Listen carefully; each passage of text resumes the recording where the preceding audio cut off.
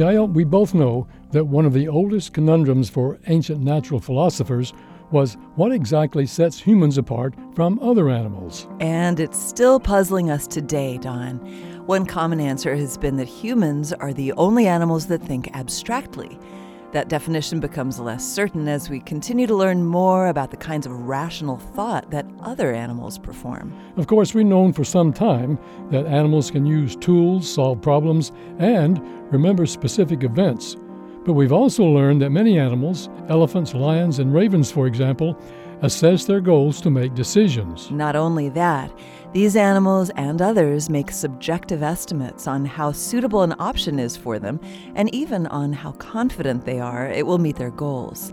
It turns out we aren't alone in our capability for abstract thought either.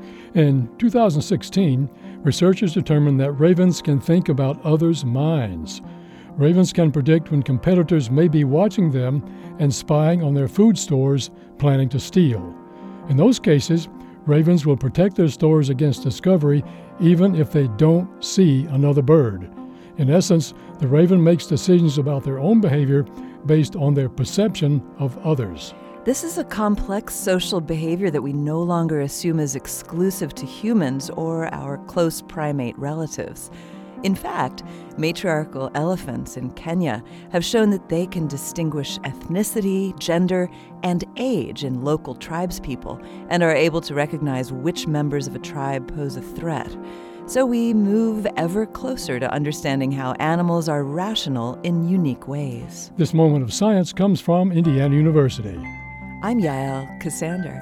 And I'm Don Glass.